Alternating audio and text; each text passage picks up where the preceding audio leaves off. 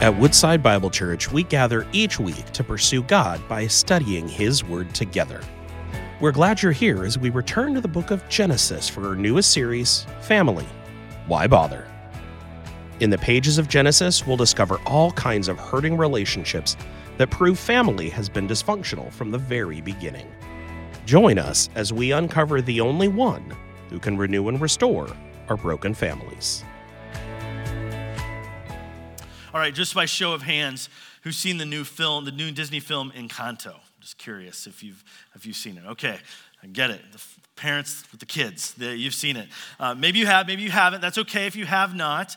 If you have not seen Encanto, you've probably maybe heard the popular song that's the part of that. We Don't Talk About Bruno. I'll try not to let that sing through your head the rest of the morning, but that song is there. It's about a family member in this family named Bruno that nobody's going to talk about anymore. They've kind of estranged themselves from him, hidden him away, he's hidden himself, and we don't talk about him anymore. The film has taken off in popularity in so many ways, partly because of the song and its catchy tune, but there's something deeper going on in that movie, something more so than just a catchy song, something at the heart of it that really speaks to our times. Unlike usual Disney cartoons and films, in Encanto, there's no traditional villain. There's no dragon to slay. There's no monster to overcome. There's no beast that has to be transformed in any way. Encanto is a story about a family. It's the Madrigal family. And this family in Colombia of 3 generations, they all live and share this huge magical house. There's the matriarch of the family, the grandmother, her triplet adult children and their spouses, and then all their children as well. This is a big house, so lots and lots of people, lots and lots of parts of this family, all living in this one magical house. Now, the story is set up that some 50 years earlier, the family had received a miracle after the grandfather had died. And now every member of the family, when they turn 5 years old, they have this special ceremony, and they receive a special magical power or a gift of their own. Yet the conflict of the film centers around how the family interacts with one another. And while the opening song talks about how great the family is and how they all have their unique and distinct gifts and how they are a blessing to the community that they live in, what happens is the movie shows how dysfunctional the family truly is and how it unravels everything in their world. I think the key that makes Encanto so popular today is that it's a story we all relate to. It's a family of dysfunction that we get. We know the brokenness and the heartache and the disappointment that lives and exists in our families. And the popularity of Encanto really just shows itself up even in what we're going to talk about in the next 7 weeks. It reveals the tension that we all feel about our own families, and that's why we're calling this series Family. Why Bother?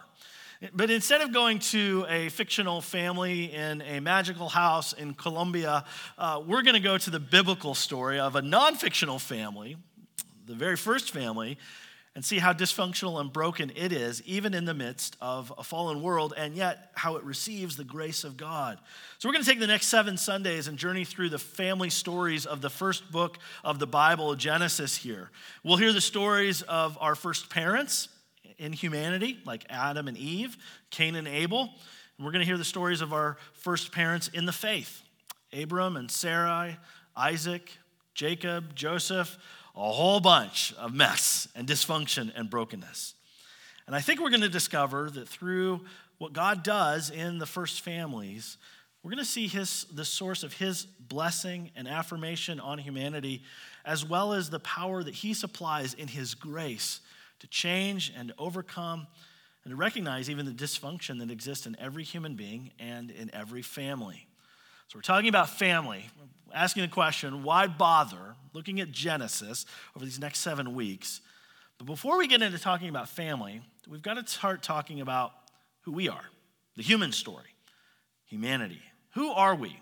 You know the phrase is out there, know thyself. And if we're going to know what makes our families so broken and dysfunctional and gives us so much trouble and anxiety, it means we've also got to look and understand who we are as well. Families are made up of human beings. Amazing. But what does it mean to be human? What does that look like? And how does that instruct how we think about family even today? We're going to jump in the middle of the creation story here in Genesis 1. And the foundational reality that the Bible lays down in terms of who we are as human beings is that God has designed humanity for dignity. God has designed humanity for dignity. Now, I love how this series kind of sets in relationship to the last series that we were in Isaiah 6. We got to see the great glory of God and his holiness and his transcendence and his beauty above all things. And now we get to step down and look and examine ourselves and understand, who are we as human beings?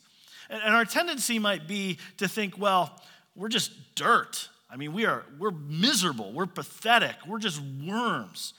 And certainly sin has brought us down and brought us low, and we'll address that for sure. But I want us to think about who we are as human beings before the fall, as God created us.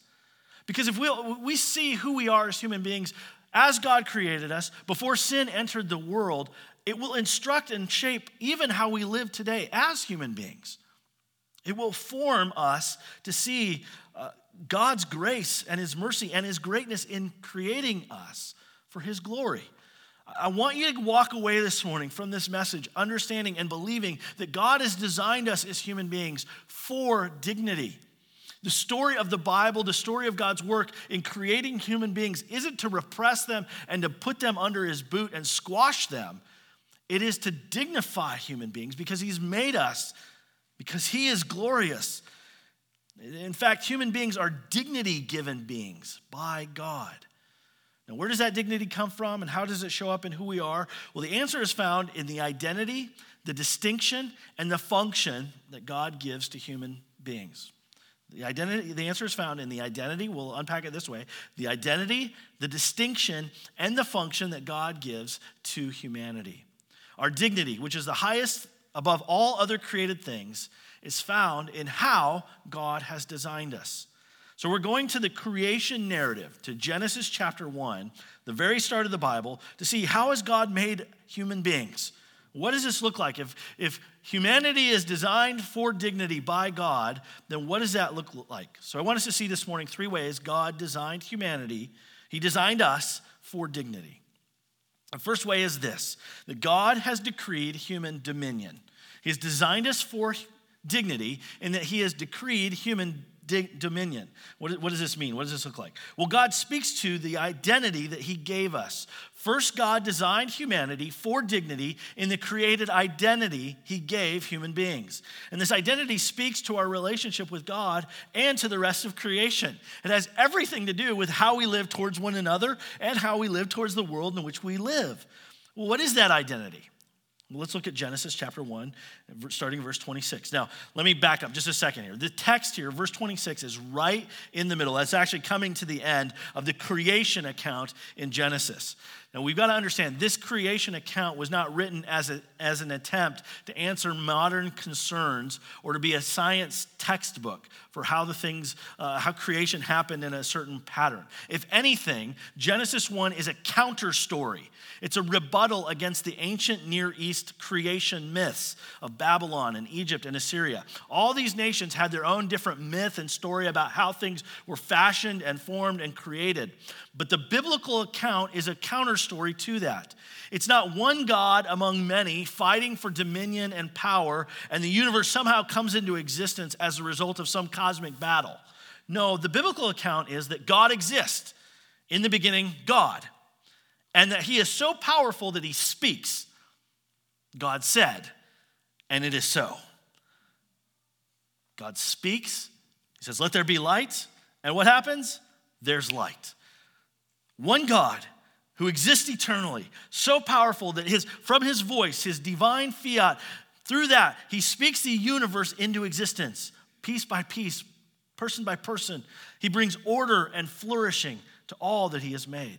So Genesis 1 is this refreshing counter story of this all-powerful, eternal God who speaks, it happens, and he rules and reigns over all that he has made. Now, in the story, there's an order of days. Days 1 through 3 are days of forming. God forms the earth, the universe. He forms the skies. He forms the land. And then days 4 through 6 are days of filling. Whatever God has formed, then he begins to fill. He puts stars in the heavens. He puts birds in the air. Here on day 6, he puts creatures on the ground. The Lord fills the land with his creatures. So God has been speaking, and he's been calling into existence all things, all kinds of livestock and animals. And I don't get this one. He says creepy things. I don't know why those are there. But at the moment, we would expect God to say, we would expect just to hear, and there was evening and there was morning the 6th day. We get a turn. This is verse 26. It says, then. So God's been creating. He's been filling the earth. We get livestock. We get fish in the sea. We get birds. We get creepy things. And then God says, so again, he's speaking, and it's happening. He says, let us make man in our image, after our likeness. Now, in the interest of time, let me direct your attention to what God says about what he is creating. First of all, he says, let us, which is a depiction of God as, and I'll quote here, an inward plurality and an outwardly singular being. One God. It's a hint at the Trinity. One God, 3 persons. Father, Son, and Holy Spirit. Second of all, he says, let us make man in our image, after our likeness. Now, the word here, man, is referring to humanity. It is broad in its scope. Human beings. Let us make human beings in our image. And the 2 words here, image and likeness, have something specific to say about what God is creating. The term image here was used in the ancient Near East to describe a statue that stood as a representation for an ancient Near East god, some kind of stone little object. But note here, God is not creating stone little objects and idols to represent himself. God's not making things that cannot hear, cannot see, cannot move, cannot act. He is creating flesh and blood, living beings to bear his image. God makes human beings, bearing his image, to be his representatives, to carry out, display his likeness. Now think about how unique this is from every other created being. Nowhere else is it said, nowhere else does God say, let's make livestock in our image, or let me make a bird in my image, or let me make a cow in my image. He doesn't do any of that. He sets apart humanity in his creative work and says, let us make mankind, let us make humanity in our image to display and to represent us. Let us make them after our likeness. Unique from every other created being. Now here's why this is a lot unique, especially to the ancient Near East stories. In those ancient Near East stories, kings were called the image of God. They were considered the representatives of the gods, but it was in a very different way. New Testament scholar Victor Hamilton states, it is well known that in both Egyptian and Mesopotamian society, that the king or some high-ranking official might be called the image of God. Such a designation, however, was not applied to the canal digger or to the mason or to the everyday person who worked in and around the area. Yet here in the biblical story, in God's eyes, all of mankind is royal. All of humanity is related to God, not just the king. So think about how powerful this is. Being made in the image of God is to say that all human beings are given representative dignity and royal significance of God himself. We are created to represent and reign for God. Now, the rest of this verse bears out this idea. God says, let's make man in our image, after our likeness, and let them have dominion over the fish of the sea, over the birds of the heaven, over the livestock, and over all the earth, and over every creeping thing that creeps on the earth. I'm so grateful for that last line too. Here it is, dominion over all things that are made, whether it's a bird in the air, livestock on the ground, even the creepy things, over all the earth. Humanity is given dominion. That dominion is a representation of God's authoritative kingly rule over all he has made. He has made us his people, bearing his image, representing and ruling for him under God in a way that honors and displays the nature of God well. When we as human beings love one another, serve one another, build one another up, when we exercise authority and rule over all that has been made well in the way of God, we're representing God well. Now think about what this means for our daily lives. And think about what this means for how we relate to one another as human beings. Because if there's anything in our time and in our day, we've fractured and divided ourselves such that there are some human beings that we look at and say, well, they're better. And there are some human beings that we look at and we say, they're lower. But if we're all made in the image of God, we all bear divine representation. We're all made to represent God and his glory in all the earth. All of us are. Every human being, catch this, every human being is made in the image of God to represent God in this world. Human beings are not the lowest of all creation.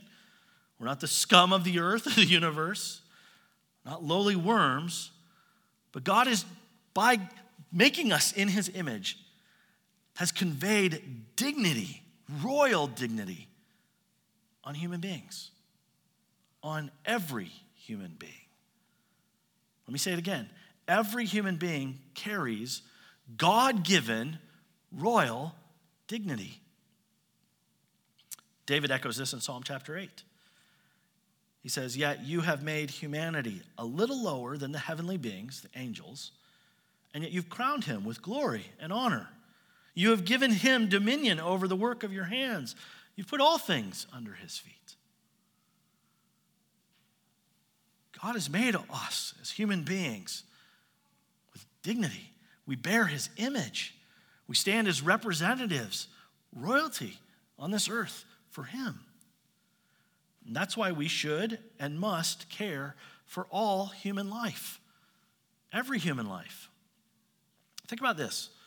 When you look into the eyes of another human being, regardless of who they are, regardless of how they voted, regardless of what color their skin is, regardless of what language they speak, regardless of any other human-made distinction, you must remember that you're looking into the eyes of someone made in the image of God. They're dignity-bearing beings. That reality should grieve us when we see racial prejudice in our world. The kind of racial prejudice that would go into a shopping center in Buffalo, New York, and murder fellow image bearers. It should grieve us when we see the degrading of other human beings, especially of different or other skin tones, different or other ethnic backgrounds. It should grieve us that unborn image bearers are killed in the womb. Again, let me say, every human life is worthy of dignity, honor, and appreciation because they're made in the image of God. Every human being. Even the ones you don't like, even the ones that you wouldn't want to associate with, even the ones that you watch on the TV and you get angry about. Every human being made in the image of God. Now just think about it. If we just started with our worldview about other humans with that framework, how would that change how we relate to each other? How would that influence and kind of raise the level of affirmation and affection and care? We as followers of Jesus can't be people that put down and destroy, hate other human beings because they too are made in the image of God. We all equally carry his image. Our dignity comes from the identity he has given us as human beings, image bearers of God. That's where we start. But our dignity also comes in showing itself in the distinctions that God has given us. This is the second thing we see here in this text. God has designated, he has designed, he has given us the identity, he has decreed human dominion. We are to have dominion, to represent him as royalty here on this earth. But he has also designed human distinction. God speaks of this in verse 27. Now, notice here in verse 26, he speaks. God says, let us make man in our own image, after our likeness, and let them, as representatives of us, as representatives of God Almighty, have dominion over all things. And in verse 27, he goes into action. Now, verse 27 is the first poem in the Bible. Think about it this way. In verse 26, we hear God speaking, but the narrator steps back in verse 27 and he describes the way in which God acts. And the way he uses language to describe how God acts is poetry. God is an artist. He's beautiful in the way he goes to work. His art is master craftsmanship. And so the best language to display and to talk about his craftsmanship is poetry.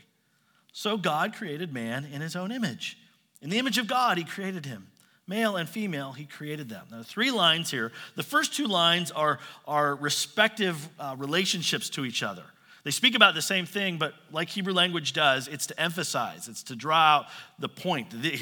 Get this through your minds, get this into your hearts. This is the reality. The repetitive structure to draw out the point made above. Human beings are made in the image of God. So God created man, humanity, in his own image. And let me say it again. In the image of God, he created them. He created him. Mankind, created in his image. But the third line, it speaks of distinction here. Male and female, he created them. Within the unity and the dignity that all human beings share, there's also a God-created external distinction among us. That distinction is our sex or our gender. God created them, plural, male and female, distinct. He created them. Now, let me be clear here about what the Bible is saying here. It's saying that human sex and gender are designed by God for every individual.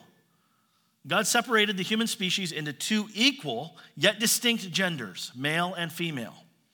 So gender is not a construct of humanity. It's not a man-made, human-made invention or description or designation. Gender is a God-given design for the human race, a God-assigned given for the human race. I know there's a lot of cultural confusion and noise and efforts to deny this design by God even today, but the Bible is clear. Gender comes from God. He externally designs and assigns our gender or sex. And this design is not to be altered or changed or diminished. I believe our church's statement of faith on human sexuality is helpful language in understanding the consistent biblical teaching of God on human gender and sexuality. Let me just quote it here for you. It's on the screen as well. We believe God created human beings male and female. Therefore, we hold the distinction between the 2 sexes to be sacred. We believe that God disapproves of and forbids any attempt to change the appearance or identity of one's biological sex by medical, surgical, non-binary acts, conduct, or by any other means. God has created us male and female. He has assigned and given gender. Now, I think of this distinction, and this may be a helpful way to illustrate this, in terms of beauty and diversity. Think with me for just a moment about flowers. And at the risk of oversimplifying, we all know that flowers are the same. They all have stems, buds, and petals. So a rose is a flower, just like a lily is a flower, or my favorite flower, a tulip. It's a flower. Yet the distinction in their petals make for variety and dignity and glory. God has designed the human species with 2 distinct genders, male and female. Identity is derived from God. It's external to us. It's given to us, not what we would want to determine what it is. And when we affirm and honor that distinction, rather than try and erase or deny or change it, we elevate the dignity of human beings. Some may believe that's mean or cruel, perhaps unloving or bigoted, that I would even emphasize this point or draw it out. However, any attempt to elevate human dignity without God and his design only reduces and denigrates some humans at the expense of others. Unless human beings are the supreme beings in all the universe, and we aren't, any attempt to redefine or reshape human identity will only lift up some and tear down others. One author, her name is Sharon James, her book, Gender Ideology, What Christians Need to Know, she writes this: After the creation of man and woman, God declared that his creation was very good. We'll see that in verse 31 in just a second. But rejecting the idea of our creator God means that we reject his creation as a given to be respected, and that we demand the right to deconstruct and reconstruct it as we please, to suit ourselves. So we can either say God is in the picture and we follow and walk in the designations and the differentiations he's given, dignify humanity that way, or we can take God out of the picture completely and say, well, we're just going to go at it however we like. If we place God in the picture, if we give him the highest authority, then we dignify what he has made and we dignify one another well. Human sexuality and gender are his design, and therefore he is worthy of worship for it. So what does it mean? Let me be clear here again. First of all, we affirm the equality of men and women in value and in dignity. Men and women are made in the image of God. We must uphold that. And yet we affirm the distinction of genders, of male and female, and their roles. We should lift up the distinctive worth and value of men and women. We should celebrate that there are unique and differentiating purposes that God has created for both men and women. And these roles and purposes, while distinct, are not to raise up one gender above another. So we renounce any patriarchal schemes that elevate men and subjugate women underneath every woman. At the same time, we renounce radical feminism that seeks to overthrow any aspect of society, including the church, that would have male leadership. We affirm the unique dignity of both men and women while affirming the distinctive ways that men and women are to complement each other in God-ordained roles, both in the home and the church. God's authority as God gives him the right to create and design as he decides. Distinctions are a gift of dignity to human beings, not a subtraction of dignity from them. So our dignity shows itself in our identity, we're image bearers, and in our distinction, male and female. But thirdly, our dignity also displays itself in its function or purpose God gave humanity. Thirdly, God directs human duty. So where does this text take us? God creates human beings and he makes them distinct. And then in verse 28, we get God giving purpose or function. God blessed them. And notice as human beings hit the ground running, so to speak, they start with God's blessing. They start with God's affection and his love first. No other being in created history gets this blessing. God creates and he blesses. He blessed them. He set his love and affection on humanity.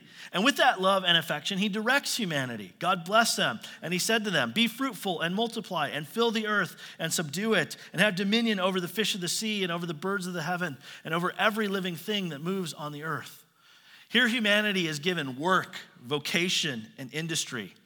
Now I know some of you might think that work is a product of the fall and the curse.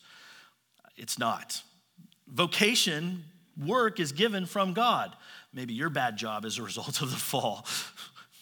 I'm sure there are other good ones. But work as a whole is not a product of the fall. He gives us great industry to be about. This is called the cultural mandate by many. Simply put, humanity is to create and to cultivate. Two things, create and cultivate. First of all, the word to create. God says, be fruitful and multiply. Fill the earth, subdue it. To paraphrase, have babies. Make even more image bearers. Fill the earth. That's one reason the church should honor and care for and bless children. It's part of our mandate of who we are as image bearers. It doesn't bother me one bit. In fact, I love it when I hear those kids down there singing and cheering as I'm preaching. You did a good job with that this morning, Nathan. We're to see the earth filled with image bearers because we have dignity. God has made us in his image.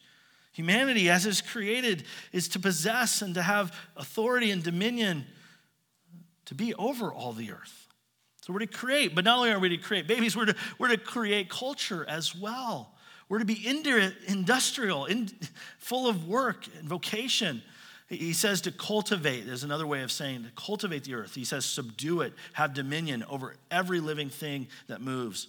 Now, if you think about this in terms of the fall, you're going to think of cultivating and having dominion as a harsh, tyrannical, fist down, squeeze everything out of it kind of work. But this is before the fall. When God says subdue it, have dominion, he's not thinking that harsh, exploitive rule. In fact, in Genesis 2:15, in the chapter 2 story, the words that God uses as he makes man and he puts him in the garden is to work and to keep, to cultivate and to flourish and to care for. To cultivate, to subdue the earth, have dominion over it, our vocation, as it were, are to bring creation into flourishing. Creation in all of its aspects are to thrive and to flourish. We're to build up. And let me just jump down to verse 31. How does God view all that he's made? He creates us with dignity as his image bearers. He creates us with distinction, male and female. And he creates and gives us duty to fill the earth and subdue it, to create and to cultivate, to be producing culture. How does he view it all? Then God saw everything he made. Behold, it was very good. His stamp of approval is on what he makes. He's pleased with his created world. Human dignity is bound up in God's created design, bearing his image in distinctive genders as cultural creators and caretakers, all for his glory. The application of this is vast. Human beings are given the duty of glorifying God as his image bearers in all the world. That's the basis for all human exploration, discovery, science, conservation, technology. If you want a biblical theology of technology, here it is. God creates and says, cultivate, make it better, cause it to flourish. This is the basis for the God-given directive and formation of the arts and science and literature and music and history and rhetoric and so many more disciplines. God lays out a blank, beautiful slate for us and says, go to work, have fun, make the best stuff ever. You've got my approval. Have a great time with it. So what does that mean for us? We should care about the care of the earth, even more so than our secular neighbors do. We should be good environmentalists. We should pursue the best medical practices and sciences that help promote and cultivate life. We should be for education.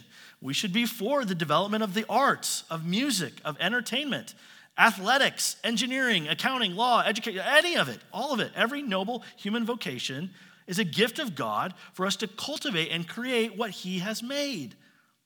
Our dignity is given in what God has declared our duty to be. It's to glorify him in representing him in the care and cultivation of all that he has made. Now, this picture in Genesis 1 is a beautiful picture. Think about if the fall never happened and this was the world that we were part of now. Everybody has dignity. We're all image bearers. Our distinctive genders just cause the earth to flourish. And the duty that he's given, we're just building and creating great, wonderful new things, all for his glory. That'll be a taste of what the new heaven and new earth is like. But we have this little situation here in the now, the fall. We know in reality, we've thrown off God's rightful creative rule and order. We've decided to replace him as God and instead have made ourselves the highest and best and most supreme beings. We've vandalized the dignified status as image bearers that we have. We've tried to make ourselves God. And it's the universal problem that plagues each one of us. It's sin, and the penalty is death. So what now? We stand under the curse of God rather than the blessing of God. We're objects of the wrath of God for our rebellion. But God isn't done with humanity. God has sent one to represent himself and us. God didn't send an angel or any other created being.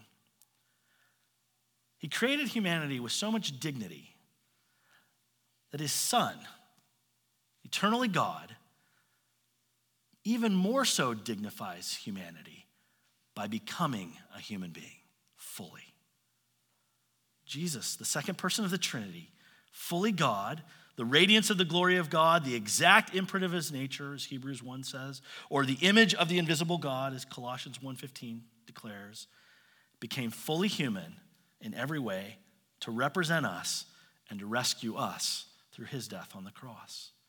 Think about it this way. Where we failed to display the image of God in our dominion over all things, Jesus was declared in power to be the Son of God by his resurrection from the dead.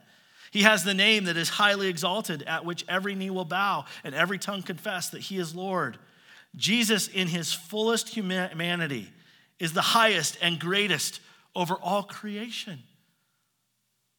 Where we distorted and denied the distinctions that God created in making us male and female, Jesus gives dignity to both genders by affirming their distinctiveness. Think about how Jesus went against culture and honored and elevated women in all that he did. Jesus honored God's design for human sexuality, even as a single man who was never married.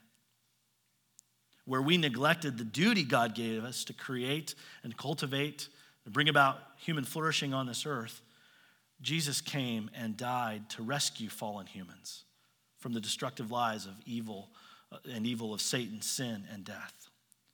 Jesus brought dignity back to us again by dying in our place a shameful death and triumphing over everything that would oppose God's rule and reign.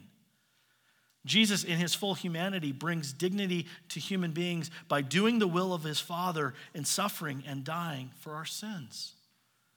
The point is this, that we have Jesus as the perfect, glorified one who took on humanity for us and for our salvation. And we're called to see him, to repent by faith and to trust him. And when we do, we're united with him. We're made part of his new family. And all our dignity lies in him and what he has done.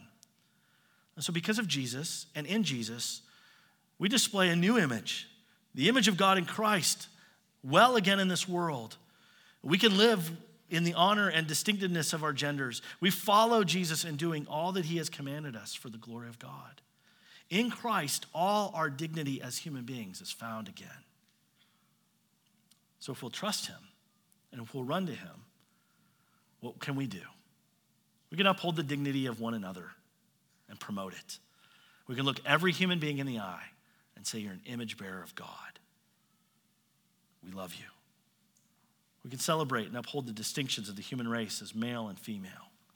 And we can be diligent. We must be diligent in our duty to create and cultivate all that God has created because he has given himself for us. This is where we start. This is what it means to be human. God designed humanity for dignity.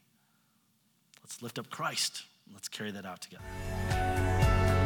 Thank you for joining us as we study God's Word together. We would love to hear how God is moving in your heart and get you connected into the Woodside Bible Church family. Head over to woodsidebible.org/connect to introduce yourself to us today.